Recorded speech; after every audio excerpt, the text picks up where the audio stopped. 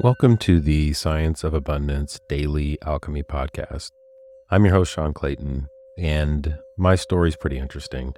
Went through a ton of trauma, former incarceration, suicide attempts, sexual abuse in my life. And one of the things that's happened in my life is I've actually used Hermetic principles, alchemy, all these really cool tools that we hear and we talk about, the Illuminati, whatever you want to call it, and develop practices in order to change and affect my lives differently.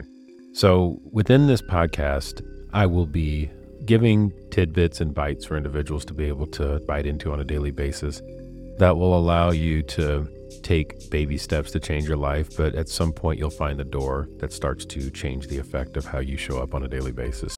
Thank you for joining me on another episode of Daily Alchemy. On this episode, we're going to talk about a fun one. This one's about bending time.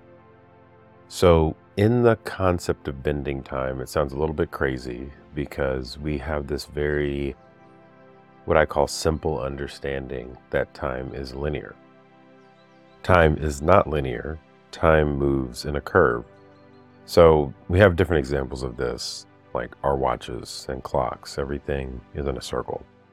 And what that circle is a representation of is that there are infinite opportunities that aren't in a linear aspect of time. There is a center point that sits at the seat of consciousness that is constantly what I call spitting out.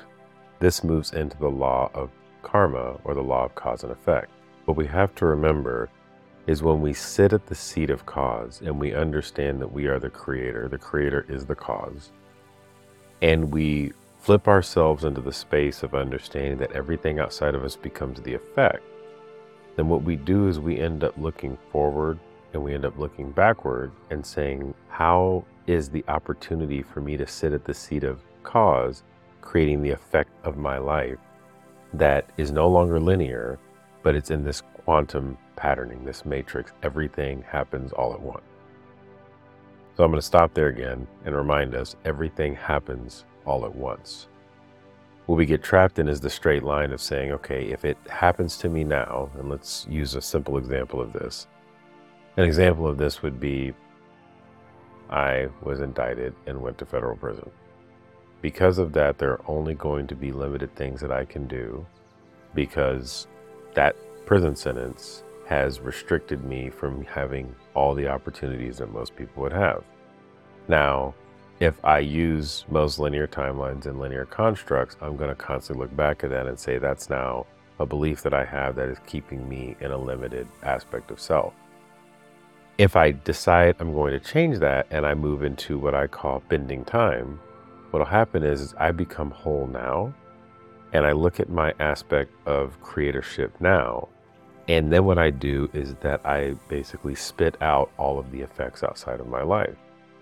One of those effects that happens outside of my life was the fact that the man that I am now created the sentence of me going to prison for me to become who I am now. And what I end up doing is I apply a loving energy on that.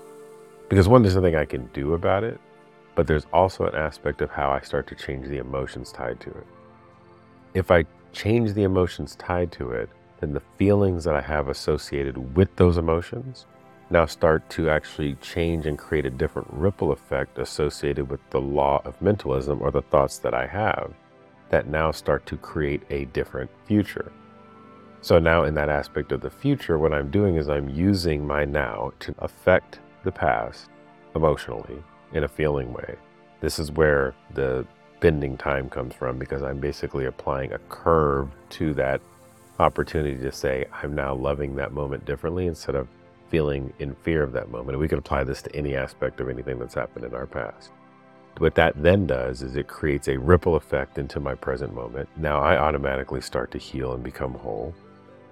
The simplest way to describe this is that I am applying a loving energy over a curvature that allows me to sit at a different seat of consciousness where I can look back at any event that took place in my life and apply that loving energy into that space to then start to change the present moment of now. So I'm actually sitting at the seat of cause to constantly affect every moment in time from any perspective that it can be affected. Therefore, what's happening is that everything is starting to adjust itself from the moment that I live in now.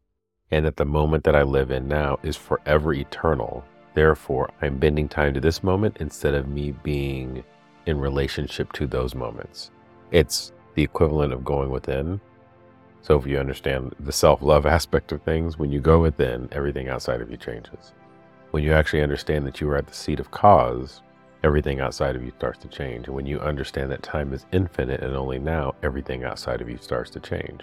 So when you can actually apply that loving energy onto the present moment of now, everything outside of you starts to change.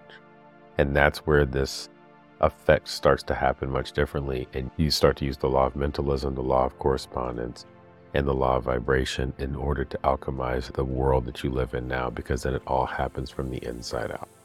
I know this is a lot to unpack. Even the whole concept of bending time is challenging, but it all starts with now. It all starts from being able to alchemize from now, being able to see time as no longer a linear construct, but something that is completely circular or that has a curve associated with it, and the ability to move along that curve in the space of love. When we can see it that way, our lives will shift, and that is how we create this time alchemy or time bending aspect of self. Thank you so much for tuning in, and I love you.